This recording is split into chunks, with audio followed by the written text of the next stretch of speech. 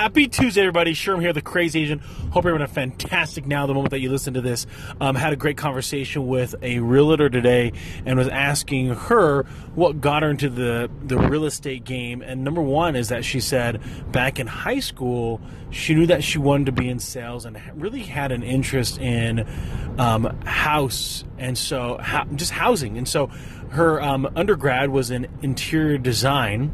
But after 1 year in the program, and she realized that she actually didn't like interior design, decided to change things up. And so as life progressed, just got into the real estate game a couple of years ago and is absolutely loving it, enjoying meeting with people, helping them get into the house of their choice.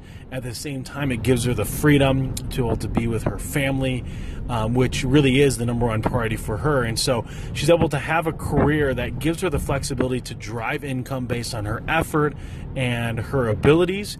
At the same time, she's able to have the flexibility to be there for her family when she needs to be.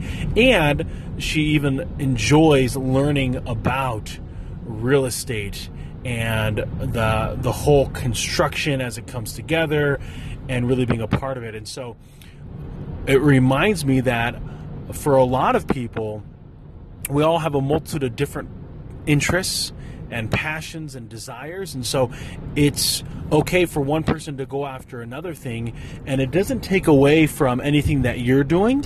And even if, let's say, someone's doing what you want to be doing, it doesn't take away from you, because you can continue to do it. And in today's world where we're able to share our story and to be able to learn things at our convenience through the power of technology, it can be extremely impactful. And so I'd say that for a lot of people, they have the opportunity to pursue their passions and still earn a really good income.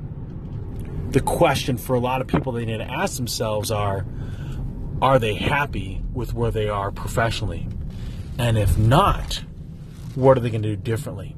Sherm's out. Hello there. Part two of this is that I see a lot of people that are excited about Mondays, excited about Saturdays.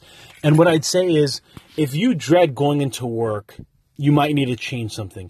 If you dread going into the weekend, you might want to change something. So you should be excited about your personal life and your professional life. And I don't think one should be over the other. Now, you might have different things that's occurring that might make it more exciting, but I would say really what it comes down to is you should be loving every day that ends in a Y, which is every day. You should really love that you are alive. Does that mean that every day is going to be a home run hitter that's going to be full of amazing things and only positive things that are going to happen your way? No. Even with the power of positive thinking, it doesn't mean that you're not going to be immune to what others are going to be doing, and nor are you going to be immune to what is life. So, life, mortality does exist. Our bodies break down.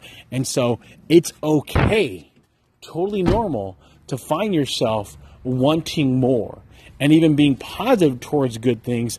And yet the sun will rise on the good and the bad. And so you're going to find yourself in a bit of a struggle at times. And that's totally normal. You should be okay with that. So let's think about and figure out personally how we can love every single day. Sherm's out.